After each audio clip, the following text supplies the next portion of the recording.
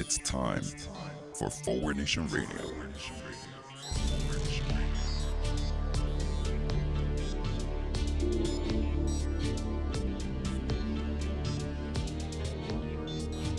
Now here he is, the host of Forward Nation Radio, David Leventhal. Welcome to Forward Nation Radio, now coming to you from 19th century France. I'm David Leventhal. In case you missed it, of course, that was one of the show-stopping numbers from Les Miserables. On today's show, seriously, do you need to ask? Tomorrow's election day. The fate of the planet is on the U.S. ballot. So today's show will be all about the abject fear I am feeling about tomorrow and why. I don't want to exaggerate what's at stake here tomorrow, but I figured one day more. When I'm recording this, it is one day before the fateful election day. And in the vein of not wanting to exaggerate what's at stake here, I don't think it's possible to exaggerate what's at stake here. I'm listening to the words again from the excerpts that I'm cutting out to play for you. And I'm thinking, yep, yeah, that about nails it. Yeah, oh yeah, that about nails it. Yeah, yeah. The only problem with the clip that it is it has an optimism that right now I just can't feel. Not out of a sense, listeners, that I'm telling you that I think this is going to go badly. I refuse to acknowledge the possibility that things could actually be that bad. And so I'm hoping things are going to go well tomorrow. But the stakes being as high as they are, it's just, I won't afford myself the luxury of any optimism until tomorrow.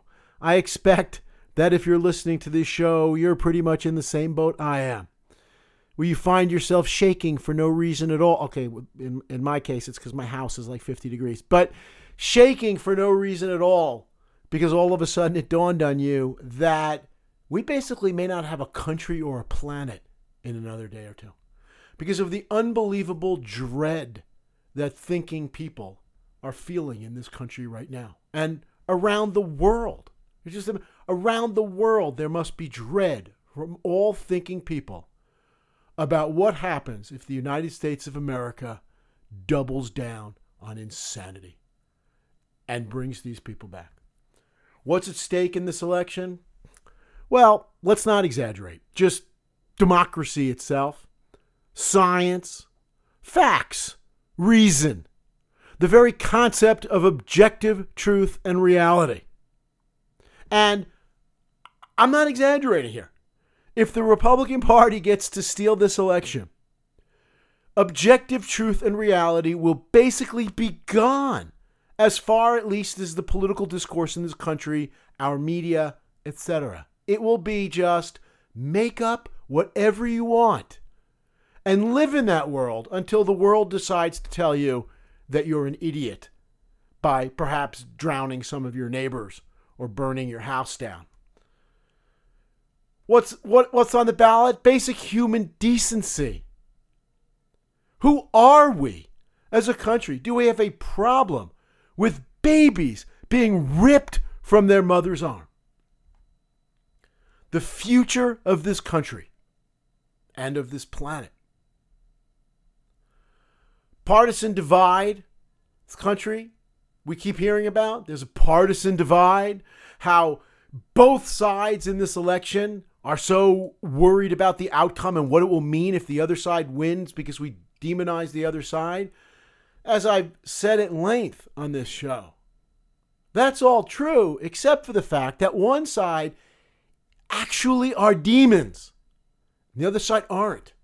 One side has reason to be concerned about the future of the country because those things that I just mentioned, democracy, science, facts, reason, objective truth and reality, basic human decency, the future of this country and of the planet, not to mention equal rights, fairness, all that other stuff. One side in this country is for those things and one is against them. All of them. Whether those with brains, decency, civic responsibility, and the ability to tell fact from fiction and feel the pain of another human being whether we will continue to be ruled by those who don't and who can't will be determined in voting tomorrow, or will be determined by voting suppression tomorrow. If the other side wins this, if the Trump criminal organization and cult wins this election, there is nothing to follow up on our last conversations. There is nothing that they will not stoop to. Never again will be a promise. Those of us who grew up, which I hope is many of us, with the promise never again attached to the Nazis and World War II. Never again will we let that happen. That will be a promise that we did not live up to. And we will end up going down the same evil paths that Germany and its allies went down in the 1930s and the 1940s. I know some out there, are my Nazi comparisons overwrought? Does never again mean we wait until they kill a few million before we start getting worried? No, it doesn't. And I keep saying this, but this is way too close to Nazi Germany than any decent person in America could ever imagine finding this country. Let's hope we don't find out what happens if they get to steal this election. Because at this point, for most of us, it's too late to do anything about it. If they steal it and it comes to war, well, that's just one of the many dark paths this country can go down, civil war. For the rest of you who maybe haven't gone and registered your vote yet, make sure that you vote tomorrow. Wait on those possibly hours-long lines and make sure you get your vote in, because we are fighting for our lives. Speaking of fighting for our lives, I'm going to continue talking today about the election and what's at stake and what tomorrow and thereafter is going to mean. But of course, speaking about lives, how could we forget COVID? And as the numbers continue to go up, as we continue to set records, as we're seeing again 1,000 people a day die, record numbers of people contracting the virus, 1,000 Americans a day dying from this virus that the President of the United States and his political party didn't see fit to try to protect Americans from. We now see that there is a new outbreak in the White House of COVID. That's right. In the White House, as I'm sure you know, Vice President Pence's staff, including his body man, someone who's around him all the time, tested positive for COVID. The last we had heard was that Pence didn't, but whatever. If he does, they'll lie to us anyway. And they might lie to us about that, in part because the fact that everyone around him has COVID has not stopped this evil son of a bitch from continuing with his campaign schedule. It has not changed his campaign schedule that he, if he were one of 300-something million other Americans, would be basically, ordered in a civilized society to quarantine themselves for 2 weeks. But why should he care who he infects? Not his problem. He has an election to win for the dear leader. The numbers continue to skyrocket. On Friday, more than 99,000 coronavirus infections were reported across the country, a single-day record. It hasn't gotten better since then. So, of course, the President of the United States responds to all this with the kind of leadership that one expects to see from our leader. Yes, he keeps telling us it's all over. He's running campaign commercials listing as his accomplishment the fact that he beat COVID. You think I'm kidding when I say reality's on the ballot? The very notion of reality is on the ballot? Dr. Fauci, that evil, stupid hypocrite, told the Washington Post in an interview published on Saturday that the U.S., quote, could not possibly be positioned more poorly to deal with COVID. He also said, we're in for a whole lot of hurt. Here is the nation's #1 infectious disease expert telling us this. What does he know? Donald Trump, of course, is saying otherwise. And that's Donald Trump. So why should reality matter? He was complaining at a rally recently about Fauci, leading his minions, his cultists, his human sheep to chant, "Fire Fauci, fire Fauci." According to reports, Trump listened in silence for a few moments before remarking, "Don't tell anybody, but let me wait until a little bit after the election." I appreciate the advice. So let's start with the fact that he riles these idiots up and is telling us that he is going to fire someone who brings reality to the White House, because they will be purging the White House of anyone who believes in reality if they win. I appreciate the advice the President of the United States says to the biggest fucking evil morons on the planet.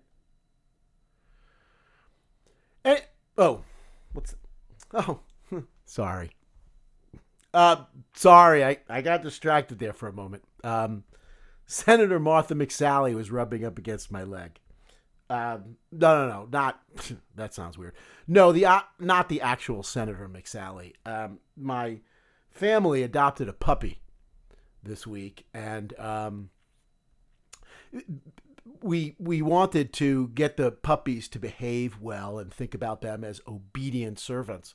So we've decided to name them after Republican senators, since they continue to demonstrate what absolute bitches they are.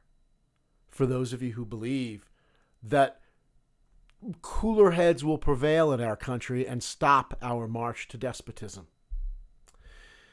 You know, cute little Senator McSally here, she is a cute puppy. Just like the actual senator, I can do anything to her, and she just keeps coming back for more, with her tail wagging and her tongue hanging to the floor. As long as me, her owner, her dear leader, notices her, gives her a pat on the head every now and then, that just makes her so happy. In fact, we've adopted a couple of puppies. One of our other puppies we've named Senator Murkowski, after Senator Lisa Murkowski, who, just like her namesake, this puppy comes in to tell me something and then decides, nope, turns around and goes the other way.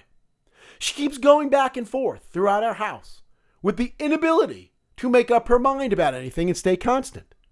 Just like Senator Murkowski, who took the brave stance just a few weeks ago saying this was not the time to rush through a Supreme Court justice in the middle of people actually voting, and she would not support it, and then supporting it. Pulling as we could say, Senator Collins. To be fair, she's gone to the back bench right now, because our third puppy right now we're calling, he's a male, Senator David Perdue.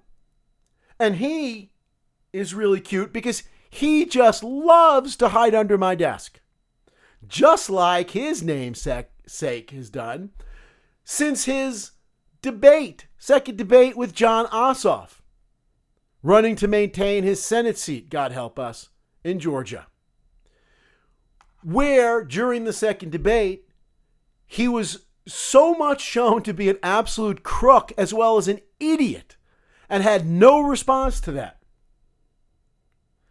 Thanks to those who suggested that I go look up those clips. I did, and they are staggering. You just don't see a guy undressed in front of a national audience in a senatorial debate like this. So he refused to have the scheduled third debate after he was undressed in the second debate.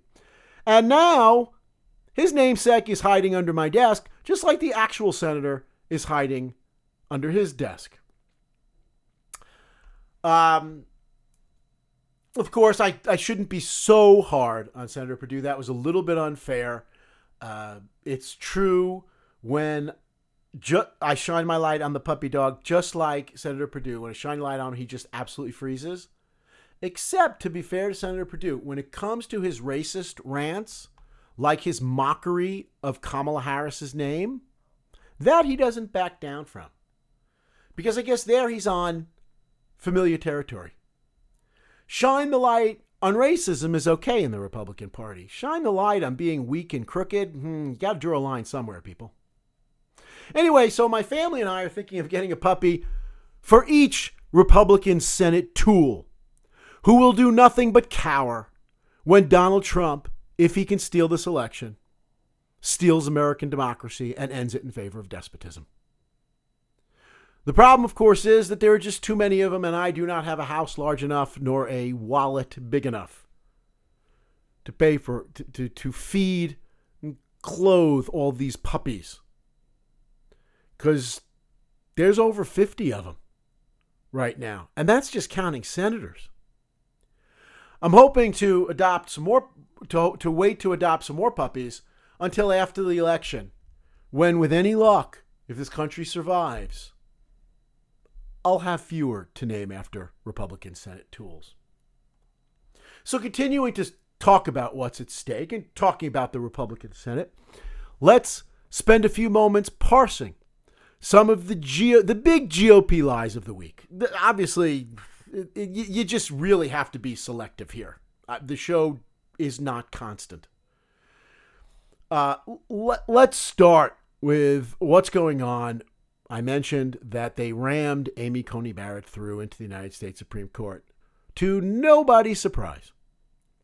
Well, here is the way the Senate Majority Leader, Moscow Mitch, the second most powerful politician in America, this is how he talks about the fact that Republicans have just stolen United States federal courts, including the United States Supreme Court, in order to cement minority rule for, well, the rest of my life, certainly, if things don't go okay tomorrow. Here's the second most powerful politician in America talking to the American public. The reason this outcome came about is because the reason this outcome came... No, I'm not even going to do the turtle. The reason this outcome came about is because we had a series of successful elections, said Moscow Mitch. What this administration and this Republican Senate has done is exercise the power that was given to us by the American people. Exercise the power that was given to us by the American people. This is what the Majority Leader of the United States Senate has the nerve to say to Americans. A Supreme Court justice, as well as all the other Supreme Court justices and federal judges that they have installed, that were nominated by a president who lost the vote by 3 million votes. And yet, he gets to talk about the American people having voted. The president who nominated these people lost by 3 million votes. The United States Senate, who installed these people, represents fewer Americans and got fewer votes than the political party they rammed it over. I read that someone had speculated that the senators who rammed this through represent 15 million fewer Americans than the senators who were outvoted. 15 million fewer. I'm reminded again of this when I think about the United States Senate, that it has just been estimated that by 2040, 70% of U.S. citizens will live in 16 U.S. states, at which time 70% of U.S. citizens will be represented by 32% of the United States Senate. And this lying sack of human shit wraps himself in the flag of democracy and the American people. Of course, if it's not lies, it's just the typical bumper stickers. Got to hand one thing to Moscow Mitch and Trump and the Republican Party. They know who their voters are. They know the kind of lies that they could tell to them flat out and just get away with it. They know that these are people who are capable of nothing other than bumper stickers. So they speak in bumper stickers. Here's Moscow Mitch again. They want to defund the police and take away your Second Amendment rights. They want free health care for illegal immigrants, yet they offer no protection at all for unborn Americans. No protection at all? Maybe the man should actually take a look at Roe v. Wade. They want to pack the Supreme Court with liberals intent on eroding our constitutional rights. Let me translate that for you. They want to unpack the Supreme Court to make it representative of what the American voters want and to actually enforce our constitutional rights. And they want to codify all this by making the swamp itself, Washington, D.C., America's 51st state. The swamp, there at least he's right. Under Donald Trump and under the Republican criminal organization, D.C. is a swamp. He has the nerve to say this in a week in which a U.S. attorney, a Trump-appointed U.S. attorney in New York, came out and said that the Attorney General of the United States, obviously acting under Trump's orders, had ordered him to basically end an investigation of a Turkish bank at the request of their corrupt leader Erdogan, to end the investigation of a Turkish bank that was evading U.S. sanctions on Iran and dealing with Iran. The member of the axis of evil that Donald Trump is supposedly real hard on.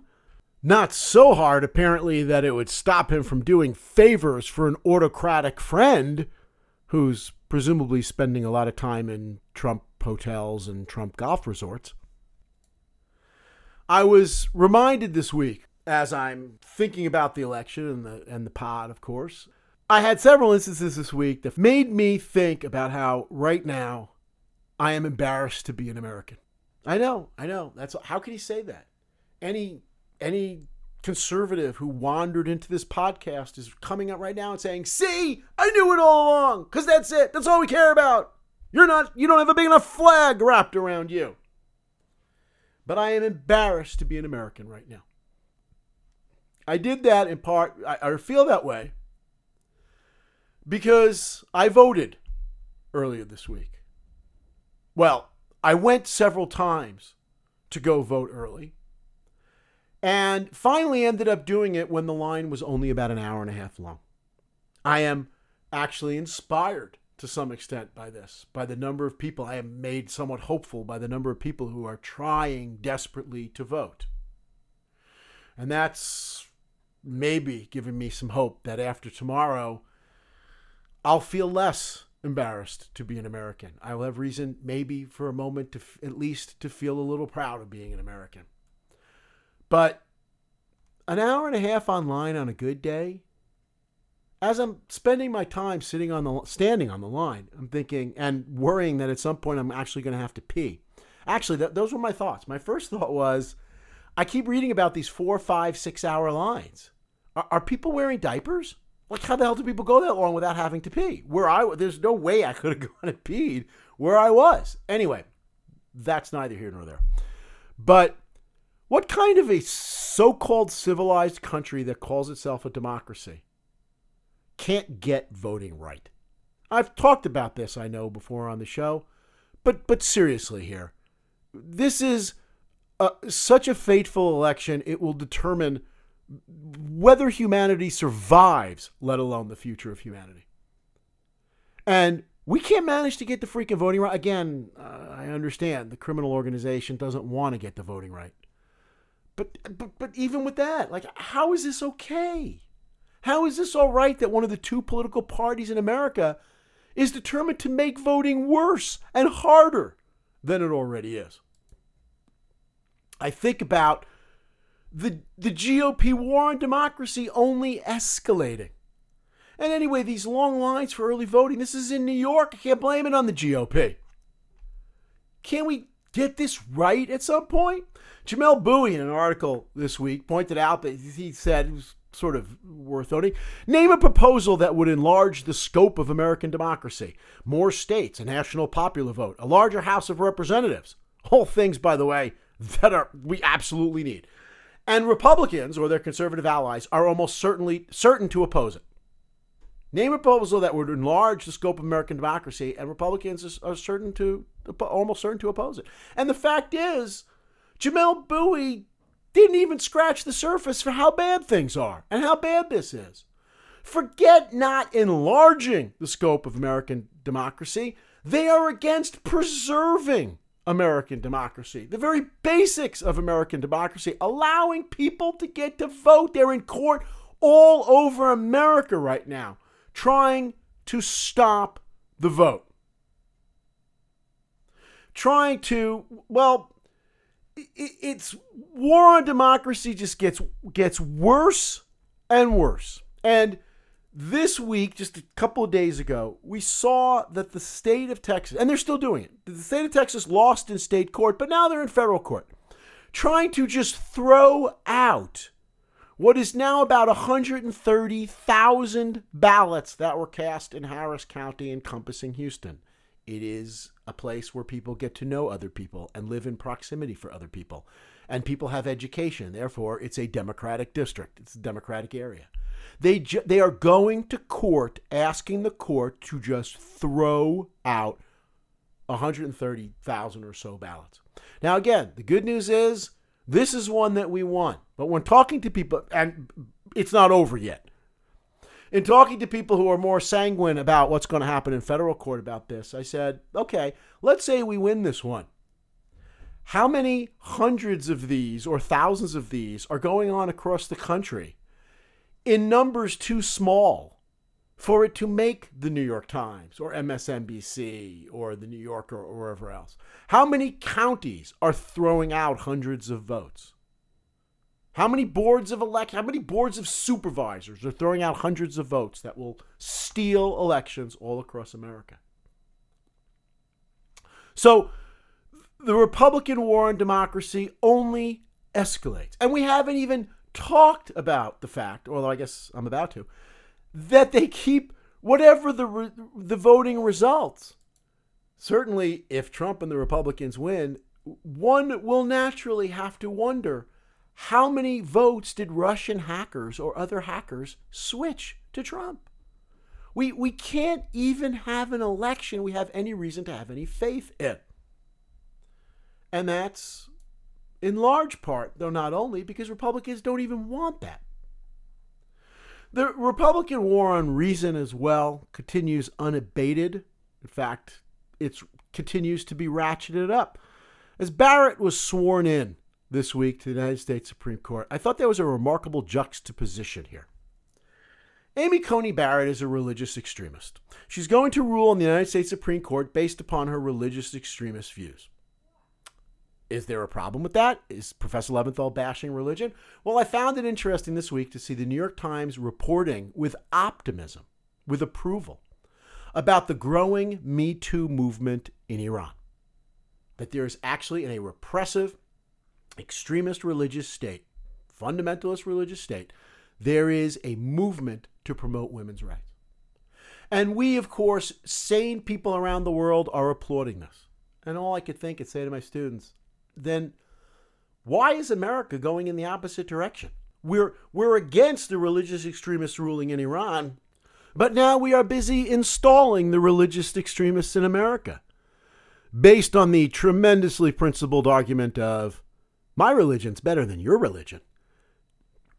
We were reminded in the war on reason, as Coney Barrett gets confirmed to the United States Supreme Court, we were reminded that former Justice Antonin Scalia, late Justice Antonin Scalia, is her idol, and how much she reminds us of him, and how much the Supreme Court reminds us of him.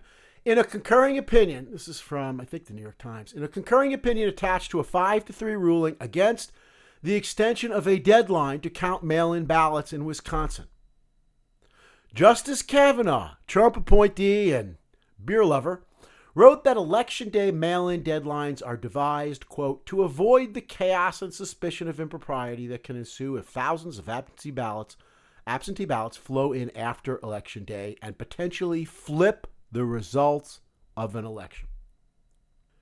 Note the language there. If we count absentee ballots, it might flip the results of an election.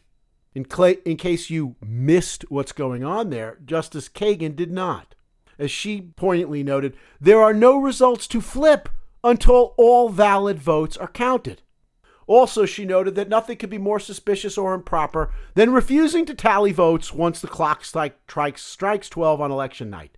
To suggest otherwise, especially in these fractious times, is to disserve the electoral process. Why don't you just say, my colleague wants to destroy democracy in America?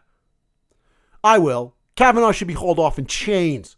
But anyway, what was reminiscent of Scalia, this is Bush v. Gore. When Scalia wrote an opinion, the election needs to be done because George Bush says he's the president. And if we actually count the votes, that might threaten what he perceives as his legitimacy of the election that he just announced that he has won. That's what the guy wrote. It wasn't a quote, but it was a very accurate paraphrasing. Bush has stated that he's the president. And if we count the votes, why, that might threaten the legitimacy of what Bush sees as his rightful election. Voting, counting votes, bad. This fits squarely within our recent discussions of they wouldn't possibly stoop lower than this. You wouldn't possibly cross this red line. Oh, okay, but not this line. No. Okay, but this line you won't cross. Only to find that it's done before the ink is even dry. I've long said, including on this podcast, that the most fundamental problem with the United States democracy is the United States voter. That, of course, was before this Republican criminal organization came to town. But, of course, it still represents a major problem in this country. At the risk of providing ammunition to the enemy, the average American voter is, shall we say, not quite up to the task. The Republicans appeal to the lowest common denominator, and that too often works for them. On that front, I love after the last presidential debate, what's being hailed as a gaffe, as the big Biden gaffe of the debate, was saying during a debate that America under him would transition over time away from the oil industry. People said, no, you can't say that. I'm reminded of the fact that one of the oldest adages in U.S. politics is a gaffe is when a politician accidentally tells the truth. It is a reminder, though, since it is so obvious that this country needs to transition away from fossil fuels to save the planet, that in America, given the state of the American voter, you maybe just can't do what needs to be done. We're not adults as voters with no ability to focus on anything other than what is in your immediate self-interest, without even considering what's in your future self-interest. Just the fact that I have to say I'm embarrassed, that I said I'm embarrassed to be an American, I had a joke about, that's gonna be ammunition for the other side. It is going to be ammunition for the other side because most Americans are just capable of voting based on bumper sticker rather than what's at stake. Well, tomorrow the American voter, or at least those who are able to get to vote and have their votes counted, will have the opportunity to write a very different story. A far more optimistic one, and one that better serves the ideal and advances the ideal that America is supposed to represent. One that has America rejoining the civilized world in order to preserve the civilized world. Not that there's much at stake or anything. If you haven't voted, good luck. Stay safe. I hope to talk to you soon. Go out and vote. You've been listening to Forward Nation Radio with David Leventhal.